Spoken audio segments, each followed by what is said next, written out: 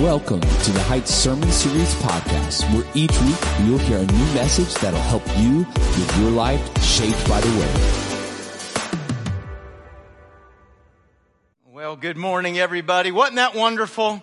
Good to have our multi-gen choir back in the house. I guess that's their first time this school year, and looking forward to them monthly being a part with us. You know, it's a busy season for our multi-gen, our adult choir and orchestra. They did a recording this week. Worked all Friday, Saturday, working on that. Then in a couple of weeks, we're going to be hosting about 500-600 churches here at the Heights for the SBC of Virginia.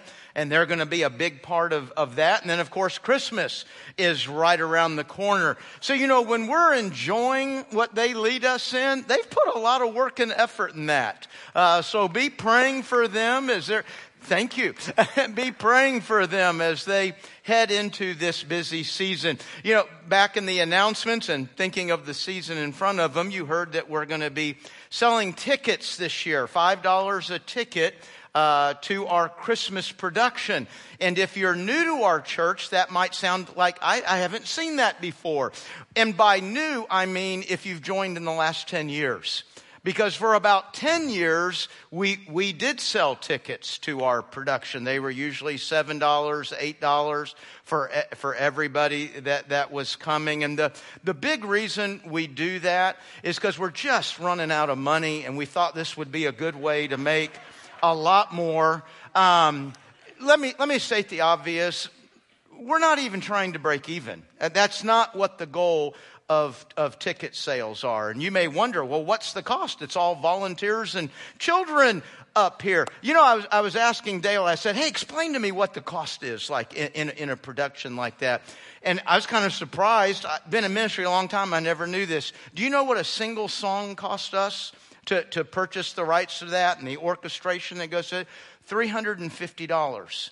So you take like the Christmas production, which has 10 new songs. Well, so that's $3,500. That's one cost. And it goes up from there. A lot of different things that we do. So tickets are not about making money or paying for the production or anything like that. Probably the simplest way to explain what tickets are is a way to manage the crowd and make sure that we're filling the sanctuary up evenly at all of our different services. Last year we were packed. We probably could have had more, but you know, we don't know. We don't know what's going to show up. We've also had a situation where one presentation was packed, people leaving, can't get a seat, and then you turn around in another production and it's 80% full. Because we don't know how to direct people. We don't know what everybody's coming to. Well, tickets gives us a clear insight to doing that. So it manages. We have done free tickets at the Heights, and I'm talking about our whole history. We had years where we did free tickets to our big productions. When you give free tickets, though, you have to limit it, because some of you'd say, I'd like all 5,000 tickets. And so what do? Well, we usually limited it to 10 tickets. Now, we're good Americans, so if you tell me the maximum is 10, guess how many I'm getting? 10. I want all 10 tickets, and I intend on using them. But when that night comes, guess what? I use 3, or I use 8, or I use 7. We used to give out way more tickets than the room would hold, and yet we'd still be looking at 60, 70% full many of those times. So free tickets just doesn't work. And when you invite your friends, and we really encourage you to do that, it's not only going to be a great presentation of Christmas, a great time of worship, the gospel is going to be shared. When you give your friends a free ticket, guess what value that has? None. You're just handing them an announcement. But when you hand them a ticket that costs something, even as little it is, that really is a gift, and they tend to put value with it, treat it as a little bit more special. So that's some of the reasoning and why we're doing that. We're seeing a lot of people coming back to church, come to the presentations, and we want to be able to manage the crowd. It is a little bit cheaper. We're doing $5, and we're not doing $5 for everybody. 12 and under will be free. So encourage you to begin thinking about how many tickets you want as soon as next week. That's when ticket sales will go open. And like 2 days after that is the Fall Festival. And we're anticipating about 6,000 to 7,000 people at the Fall Festival, and we're going to be making ticket sales available at that as well. And the community usually gobbles these up. Y'all know that. And so I encourage you to come ready to think about when that is and how you want to use it, who you want to invite, and get those tickets next week. Man, folks, I tell you, we've had just a phenomenal week here at the Heights. We had a team return home yesterday from Nicaragua, 23 people. They, home safely. I'm just going off of Facebook here. One day they walked around to homes and provided 100 homes bags of groceries.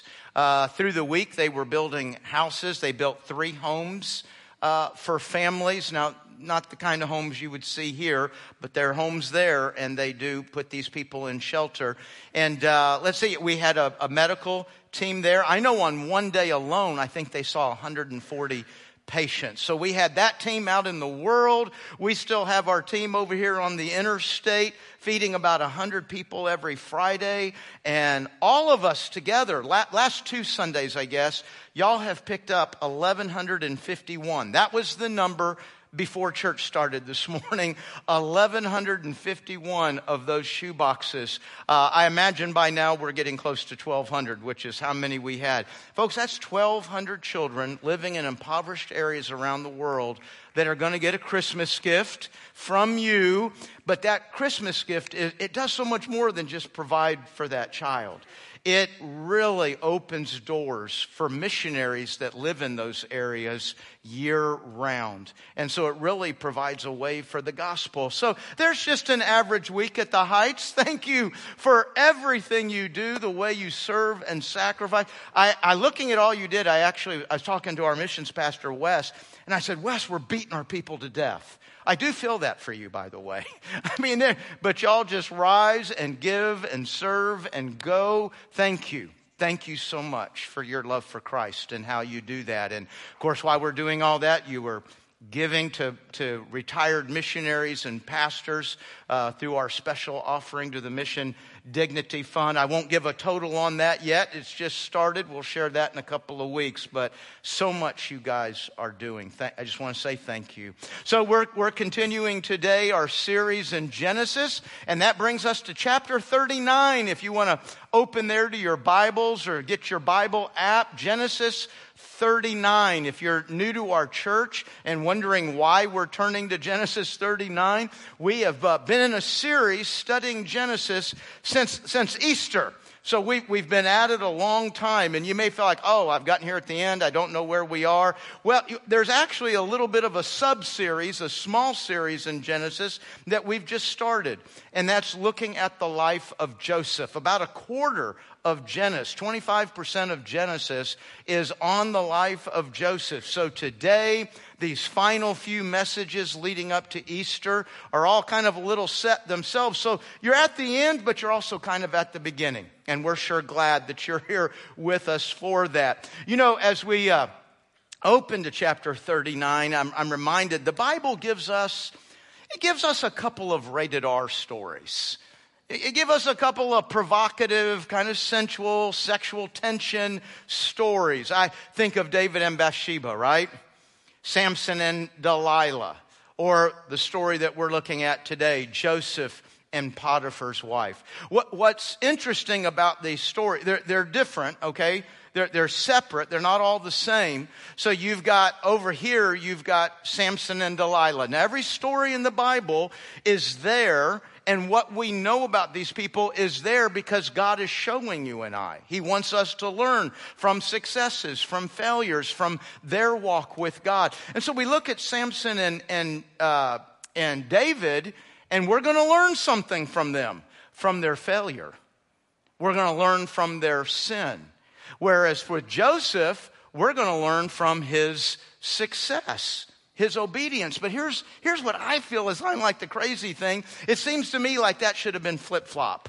We should have been learning from Joseph's failure and David and Samson's success. Why do I say that? Because David and Samson, when they fail, they're both in a season of life where, man, they're really experiencing God's power, God's presence. They're experiencing God's blessing. And man, right in the middle of that, they head off toward this sin. Whereas Joseph, and we'll see this more in a moment, he's in a season of life where he might be, I'm not saying he is, but he might be wondering if God even exists. And yet he's the one who shows us how to navigate a world touched and filled by sin and temptation. Let's look at his story. Genesis 39, and I'm going to begin in verse 1. When Joseph was taken to Egypt by the Ishmaelite traders, he was purchased by Potiphar, an Egyptian officer. Potiphar was captain of the guard for Pharaoh, the king of Egypt. Captain of the guard for Pharaoh, so that'd be like he's head of the Secret Service. This is the personal bodyguard to the president and runs all the people who protect and care for the president. That's the role Potiphar has. The Lord was with Joseph, so he succeeded in everything he did as he served in the home of his Egyptian master. Potiphar noticed this and realized that the Lord was with Joseph, giving him success in everything he did. This pleased Potiphar, so he soon made Joseph his personal attendant. He put him in charge of his entire household and everything he owned. From the day Joseph was put in charge of his master's household and property, the Lord began to bless Potiphar's household for Joseph's sake. All his household affairs ran smoothly, and his crops and livestock flourished. So Potiphar gave Joseph complete administrative responsibility over everything he owned. With Joseph, he didn't worry about a thing except what he was going to eat that day. Now that's a pretty good gig if you can get that. Yeah, your big stress, your big problem, what am I going to have for dinner? Joseph was very handsome and a well-built young man. And Potiphar's wife soon began to look at him lustfully. "Come and sleep with me," she demanded. But Joseph refused. "Look," he told her, "my master trusts me with everything in his entire household. No one here has more authority than I do. He has held back nothing from me except you, because you're his wife. How could I do such a wicked thing? It would be a great sin against God." She kept putting pressure on Joseph day after day, but he refused to sleep with her, and he kept out of her way as much as possible. One day, however, no one else was around when he went in to do his work. She came and grabbed him by his cloak, demanding, "Come on, sleep with me." Joseph tore himself away, but he left his cloak in her hand as he ran from the house. When she saw that he was holding his cloak, when she saw that she was holding his cloak and he had fled, she called out to her servants. Soon all the men came running. "Look," she said, "my husband has brought this Hebrew slave here to make fools of us. He came into my room to rape me, but I screamed. When he heard me scream, he ran outside and got away. He left his cloak behind with me." She kept the cloak with her until her husband came home. Then she told him her story. "That Hebrew slave you brought into our house tried to come in and fool around with me," she said. "But when I screamed, he ran outside, leaving his cloak with me." Potiphar was furious when he heard his wife's story about how Joseph had treated her. So he took Joseph and threw him into prison where the king's prisoners were held, and there he remained. You know, I find Joseph one of the most impressive lives that God demonstrates for us, that shows us in Scripture. And I think he may be one of the top one or two people when I get to heaven I want to visit with. I want to, hey, Joseph, how did you do it? How did you hold on to God through all of this? And I'm not just referring to the story we just read, but this story along with the whole story from Genesis 37 to 50. How did you hold on to God? You remember in chapter 37, God comes to him and basically, kind of in our vernacular today, God said to him, "Hey, I love you and I've got a great plan for your life." Wouldn't you like to hear God speak that into your life? I love you, I see you, I've got a plan, I've got a purpose. And man, Joseph said, "Sign me up." And the next day, his whole life just went straight to garbage. I mean, he already lived in a tense family situation. Some of it may be brought on by himself.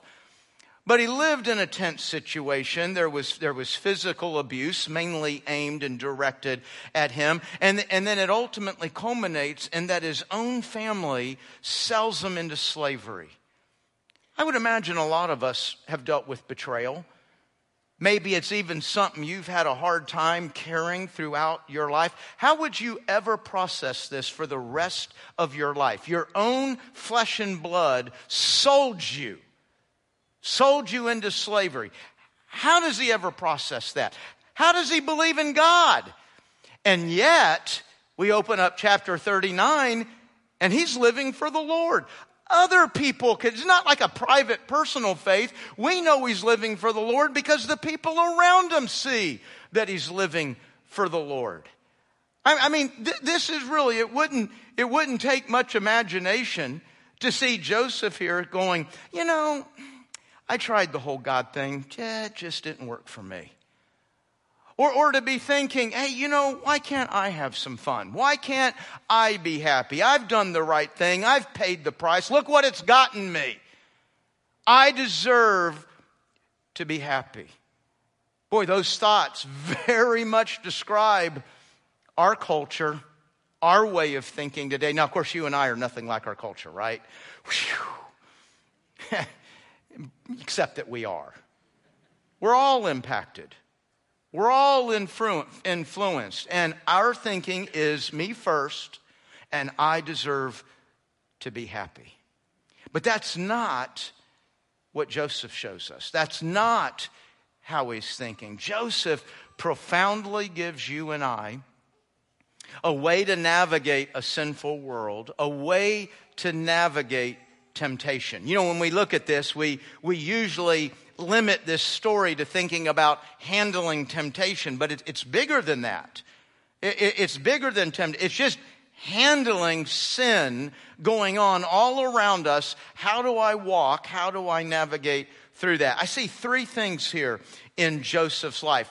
Two things are more, there are things constantly going on inside me. There are things I've got to be building and thinking and doing all the time. And then the third thing is an action. It's an action we take in the moment. So let's see what these three things are. The first two are both anchored, both found in verses 8 and 9. Verses 8 and 9. So how do we navigate a fallen world, a sinful world, of which we've all contributed, right? Okay, when I'm navigating a sinful world, I've contributed to a sinful world. How do we do that? One of the things that kind of stuns me here, you'll notice his opening response to this. He said, hey, somebody trusts me. I can't do this because somebody, and in this case, it's his master, but somebody trusts me. That really seems to mean something to Joseph. Somebody's counting on me. I have a responsibility to somebody. Somebody is trusting, is depending upon me. Folks, that's not a little point. That's not a little point in our self-worshiping culture and world, where we're measuring decisions and thoughts and values and actions by, hey, what does this do for me? Does this advance my cause? Does this advance my agenda? Does this make me happy? Well, Joseph is working through that question, but his lead is, hey, what does this mean to the people around me? I have a responsibility. I mean, there's kids and there's parents and grandparents and there's neighbors and there's coworkers and there's classmates and teammates. I've got a responsibility to them. Whatever I'm going to do next, I need to take that into light. And boy, folks, we just live in a world where that responsibility to others just seems to be almost non-existent. Hey, I told you I was going to be there. I told you can count on me. I had a bad day. I haven't had a good week. Hey, that's real, right? I mean, we really do have bad days. We really have had bad weeks. Okay, that needs to factor into your decision. But what about a responsibility? What about the fact something was counting on you? It's just amazing how that just becomes nothing instantly the moment I'm not there, the moment I don't feel it. You know, this isn't just a, wow, look at this special life of Joseph buried deep down in the Bible. Maybe we can learn some. No, we're commanded to be like Joseph. Look up here at Philippians chapter 2. Verses 3 and 4. Now, obviously, Joseph is right here at the beginning of our Bible. Philippians is way down almost toward the end of our Bible. And look what it's commanding us. Do nothing from selfish ambition. Now, ambition there is not just talking about, taking over something, defeating something. Hey, ambition can be good. And the Bible's not against you thinking about what advances your causes, what advances your agenda, what advances what you want to be and do. It's just saying, don't do anything, do nothing that is just driven by your agenda, that is just driven by selfish ambition or conceit. But in humility, man, this is a big line right here. Count others more significant than yourselves. Folks, that's not a suggestion for a neat way to live, to be a really kind person. Every Christ follower has this on their lives. In humility, count others more significant than yourself. Okay, now I'm going to count myself, but as I'm making this decision, I'm going to count them as more. Let each of you look not only, now notice it says not only. It doesn't say you can't take care of your interest. It doesn't say don't look at your interest at all. It says just don't look only at your interests, but also the interest of others. Now I don't know how any thinking person can read that and not think, why? Why would I do? Matter of fact, let me tell you something. In our world, if you do that, you're going to get eaten alive. I think in our world, if you do that, there's places where you will absolutely, it's guaranteed, you'll be taken advantage of. Because the people around you are not playing by that rule, are they? And when you're trying to play by a rule that nobody else is playing by, you can get run over. Why in the world would God ask that? Why would I do that? Very simple, because He did it for you. I mean, it's just as simple as that. You know, I've said this in a number of sermons, different applications and places, and it certainly fits here. God has never asked you to be or do anything that He hasn't been or done for you. He's never asked you to go to some impossible place, to do something that can't be done, to do something that He wasn't willing to do for you. Not only is He willing, He already has. And that's why, and I didn't put it up there, but if you look at verse 5, it says, have the same mind of Christ. Well, what's the mind of Christ? Verses 3 and 4. That's what was going on inside of Jesus' mind when He left heaven to come get you. We call it Christmas, I think. The incarnation. When He left, that's what He was thinking, that's what He was feeling, that's what He was doing. Folks, we have a biblical responsibility to every person in our lives. The stranger, you have a biblical responsibility. Hey, you know one of our responsibilities to every person on the planet? To live the Word of God and make it look attractive. To show what it looks like to follow Christ on good days and bad days and ugly days. I don't want any ugly days, but without a few ugly days, how would I show the people around me what it looks like? Well, like Joseph, to hold on to God through that. Without some ugly days, people around me may never get a chance to see what that looks like. I've got a responsibility to that. And it's not just that we're responsible to every person around us, but the other word there's biblical. I don't make up, I don't define, I don't set the limits on what that responsibility is. God's Word defines what that responsibility is to kids, to parents, to grandparents, to classmates, to strangers, to enemies. Oh my gosh, I've got responsibility to enemies? Yeah, it's going to define how I have a relationship with the enemies. It's a biblical responsibility. That means when I'm making decisions, what's my next step look like? How do I respond? Do I not? I'm weighing in that there's people all around me that I'm responsible to. And that means something. It becomes a part of our decision. Second thing we see with Joseph, how about this? He actually cares what God thinks. I mean, you see how he handles this. Okay, one, I've got a responsibility around me to people around me. But number two, I can't do this. God said no. End of discussion. You know, folks, there's several things here in Joseph's life he just treats with such simplicity. And I notice in myself, and I'm guessing in you, we tend to make it all very complex, and it's hard, and it's difficult, and what's the secret formula for doing all this? Let me tell you what our problem is we ignore the simple. It's a sin, so the answer is no. Nothing to debate, nothing to discuss. Well, what about? Hey, you know what? We all know what wrong is. We know the line out there. The longer you're thinking on the wrong, the longer you're discussing the wrong, the more you're moving toward that wrong. Whatever you think your discussion is, you're moving toward the wrong. You know, when I see what Joseph did here, I'm reminded of Psalm 119, verse 11. It says, I've hidden your word in my heart that I might not sin against you. You know, a lot of times when we throw a verse up like that, we're probably talking about scripture memory, aren't we? Yeah, hey, here's why we need to be remembering, why we need to be memorizing. How am I going to keep from sinning? I'm going to store up God's word in my heart. Well, memory certainly is what that means. Yes, that's very much a part of it. But oh my gosh, that's not the end of it.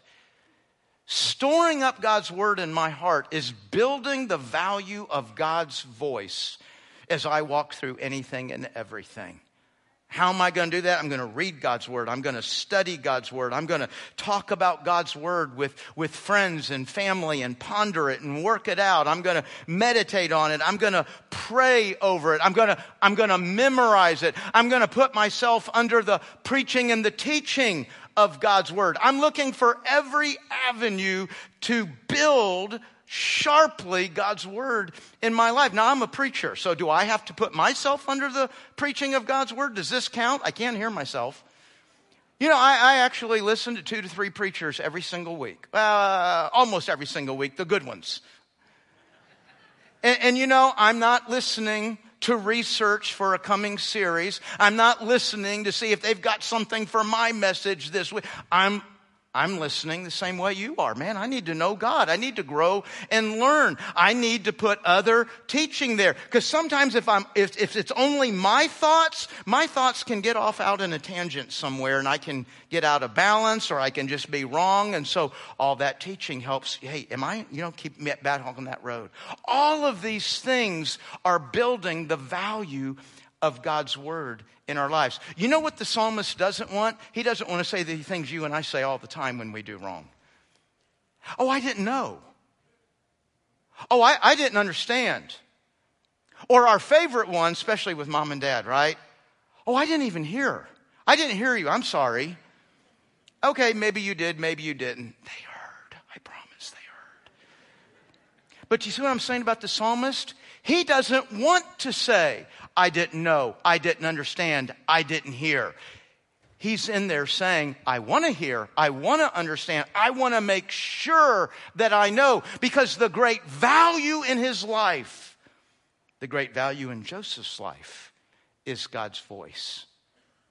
It's God's word in that moment. You know, folks, temptation by its very nature seems kind of big in the moment, right? I mean, that's what makes it temptation. This is going to give me what I want. It feels so big. We talk about giving in to temptation. What does that mean? It overpowered me. Okay, so if it has that power, then I've got to find a greater desire than whatever that sin is offering. It seems Joseph's desire is to love and obey God. It seems Joseph's desire is to know God's voice. And folks, he didn't muster that up in the moment. It was already there. It's how he lived day in and day out. Are you building that value in your life? Is it in process? Hey, it's a building project, isn't it? I don't know that we get done in this life, but are we building? Is that the great desire in our lives? So what do I see in Joseph as he's navigating a world of sin? He's very cognizant. I have a responsibility to everybody around me. You've heard me say this before. You've never committed a sin in private. You've never committed a sin that only affects and touches you. It is always 100% of the time going to impact people around you. I can't do this. I've got a responsibility to people. I can't do this. God said no. God said yes. God said go. God said turn. I got to do what God says. And then the third thing we actually see, okay, sin's right in front of us. It's pounding. I'm feeling a lure. I'm feeling a call to it. What do I do now? I promise I'm trying to build God's voice into my life, but I'm losing. What do I do? Run! That's it. You see there in verse 12, he fled. Probably should have taken his jacket. That says something about how important it was to quickly get out of there.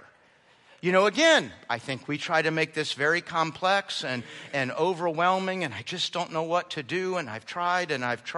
Have you done this? Have you just gotten as far away from that as you can and as close to God as you can? Because the Bible doesn't seem to be offering a complex 27 steps to handling this. It just says, God said no, now run. And folks, if we're honest with ourselves, hey, listen, I'll just talk about me, and I feel pretty confident doing this because I assume the same of you. There's a lot of sins I felt bad about, guilty about, ashamed of in front of God, and I don't remove them. I say I'm sorry, but they're still there. They're still there. I keep them close by. I try to change. If I'm feeling bad enough, I might change something, but it just always stays right there in reach. Let me tell you something. God is not looking. There's not a reward for this. God is not looking to see how strong you can be in standing around temptation all the time. God is not looking to see how well you manage sin. He's looking to see how fast you can run. And here again, this is not some secret we find. Woo, gosh, have y'all met Joseph? He gives us no, this is a theme in Scripture. It runs through the Bible. We're looking for the complex, the 27 steps. Look what Jesus said in Matthew 18. If your eye causes you to sin, and tear it out and throw it away. Is there another way to do this? It is better for you to enter life with one eye than with two eyes to be thrown into the hell of fire. A whole nother sermon, but it looks like Jesus believes in hell. Maybe the rest of us should catch up with him. Look at another verse. This is Corinthians. Flee from sexual immorality. Well, that's just what we saw, isn't it? And Genesis is in the beginning of our Bible. These verses are near the end of our Bible. Very consistent theme. Now, folks, here's the good news, okay? This is not actually based on how fast you can run. You don't need track shoes for this. Nobody's going to put a stopwatch on you. It's not even based on you poking out your eyeballs. That's really good news, isn't it? Now, that's not what Jesus means there. You say, well, how do you know that? Pastor, I thought you took the Bible literally. Oh, I absolutely do. I believe this is the literal word of God. Every word is from his mouth. Every word is what he intends. And we should always, in our interpretation, start with what does the plain text say in black and white. Start there before you do everything else. But in taking a literal view of Scripture, that doesn't mean there's not symbolism. That doesn't mean there's not context. That doesn't mean there's not genre, writing styles that help us to understand what is going on there. And I know that Jesus didn't mean this literally because Jesus is the smartest person ever. And so he knows, just like I know, I can poke out both my eyes and still lust. I can poke out both my eyes and still covet. You see, poking out my eyes there did not actually resolve my sin. Well, then why would Jesus say that? Think about it. When you hear Jesus say, hey, what you do? Go and poke out your eyes. What's your thought? Gosh, that seems a little over the top. That's your answer. Gosh, that seems a little bit severe. That's exactly what Jesus means. Be severe, be over the top in getting away from the temptation. Be severe, over the top, and running to deal with temptation in your lives. Now again, we say, I tried and I just can't do it. You're going to do that when you're strong. Now, I don't know if you're like me. When I find I'm strongest against my own sin? right after I've committed it. Do you know what I mean by that? See, after I've given in, after I've sinned, that's when what? That's when I hate myself. I feel guilty. I feel ashamed. I feel bad. I say, God, I'm sorry. I didn't mean to. I don't know if y'all have said this. Maybe I'm the only one. Lord, I want to say I'm sorry here, but it just sounds stupid coming out of my mouth because I've said I'm sorry for this same thing 870 times. So I don't know why you would believe me. I don't believe me. See, you know what I'm talking about? And then out come the words. I bet you've said them. God, I'm never going to do this again. And you know what? I really believe this about myself, and I believe it about you. When I said, God, I'm never going to do this again, I meant it. I really did. I meant it. I don't ever want to be like this, say that, respond in that. I don't ever want to do this. I'll never do it again. And I mean it right up to the point where I don't. You see why we fail is because our plan is to be strong. And hey, maybe tomorrow I will be strong. As a matter of fact, maybe I'm going to have some real victory, some real strength over this for 6 months running. But you know what I have no plan for? For when weakness comes back around. And folks, you will be weak again. If your plan is to never be weak, you have already failed. Because I will be weak again. So the time to be severe, the time to run, well, it is when I'm weak, but by the nature of being weak, I'm probably not going to be severe, and I'm probably not going to run. So what do I need to do? When I'm strong, when I'm saying I'm never going to, okay, right then, not tomorrow, right then, what do I turn off, change, add, remove that relationship, redefine that relationship, leave? What is the decision that when I'm strong and I'm saying, God, I'm never going to do it again? What action in that moment is severe and over the top? What action in that moment is running as far from that sin and as close to God as I can be? Because that's what Joseph is showing us. And it works. You know, again, I said a moment ago, Joseph is one of my favorite characters in the Bible. And when I say one of, I mean like he withstanding Jesus, he's top 2 or 3. Maybe top 2. I mean, he's just incredible. Think about the lives we've seen in Genesis so far. We've spent a little time with Adam and Eve, didn't we? We spent a little bit more time with Noah. We spent a good amount of time with him. We spent a lot of time with Abraham, right? A little bit of time with Isaac, a little bit of time with Jacob. Again, what have we already said this morning? Why does God put these lives in front of us? So we can learn. We can learn from their success. We can learn from their failure. We can learn from their faith. We can learn from their lack of faith. God shows us real people struggling, winning, walking with Him so that we can learn. God does not hold punches with His Bible heroes. He shows us warts and all, right? Which is what makes Joseph kind of stand out. Joseph is one of only 2 characters in the Bible. Again, withstanding Jesus. Joseph is one of only 2 characters. Daniel's the other one, of whom there's no recorded sin. And it's not a little bit that we've got. 25% of Genesis is about Joseph.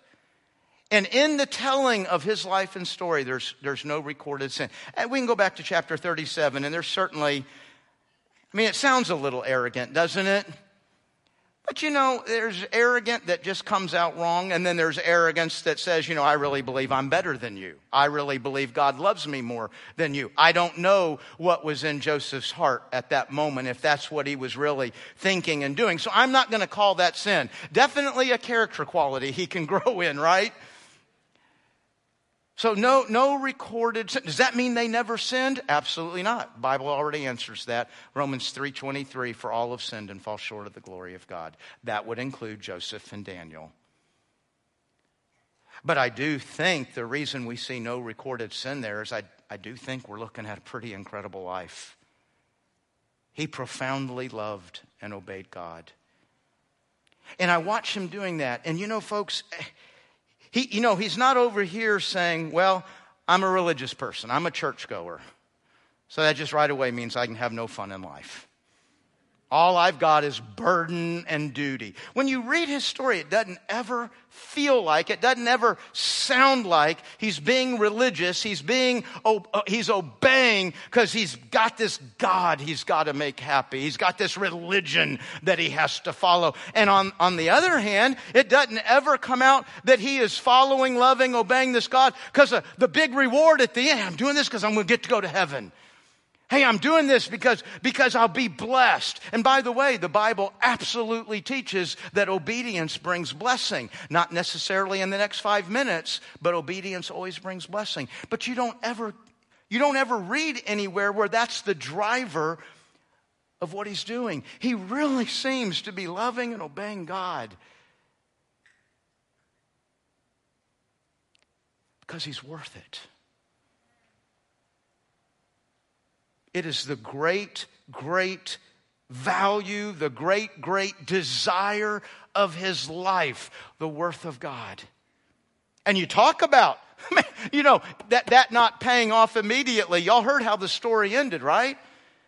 Man, I respected my boss. I respected the people around me. I honored and obeyed God. And what was the result? He got falsely accused and sent to prison. And that wasn't jail for a night. As we continue the story next week, he's going to be in prison for years.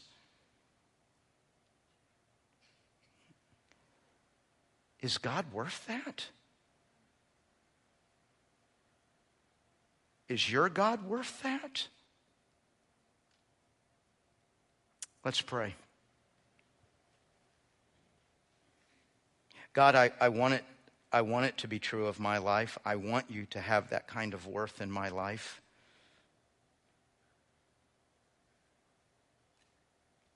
Lord, I pray that as we walk through this week ahead, we'll deal with all kinds of relationships and decisions and temptations.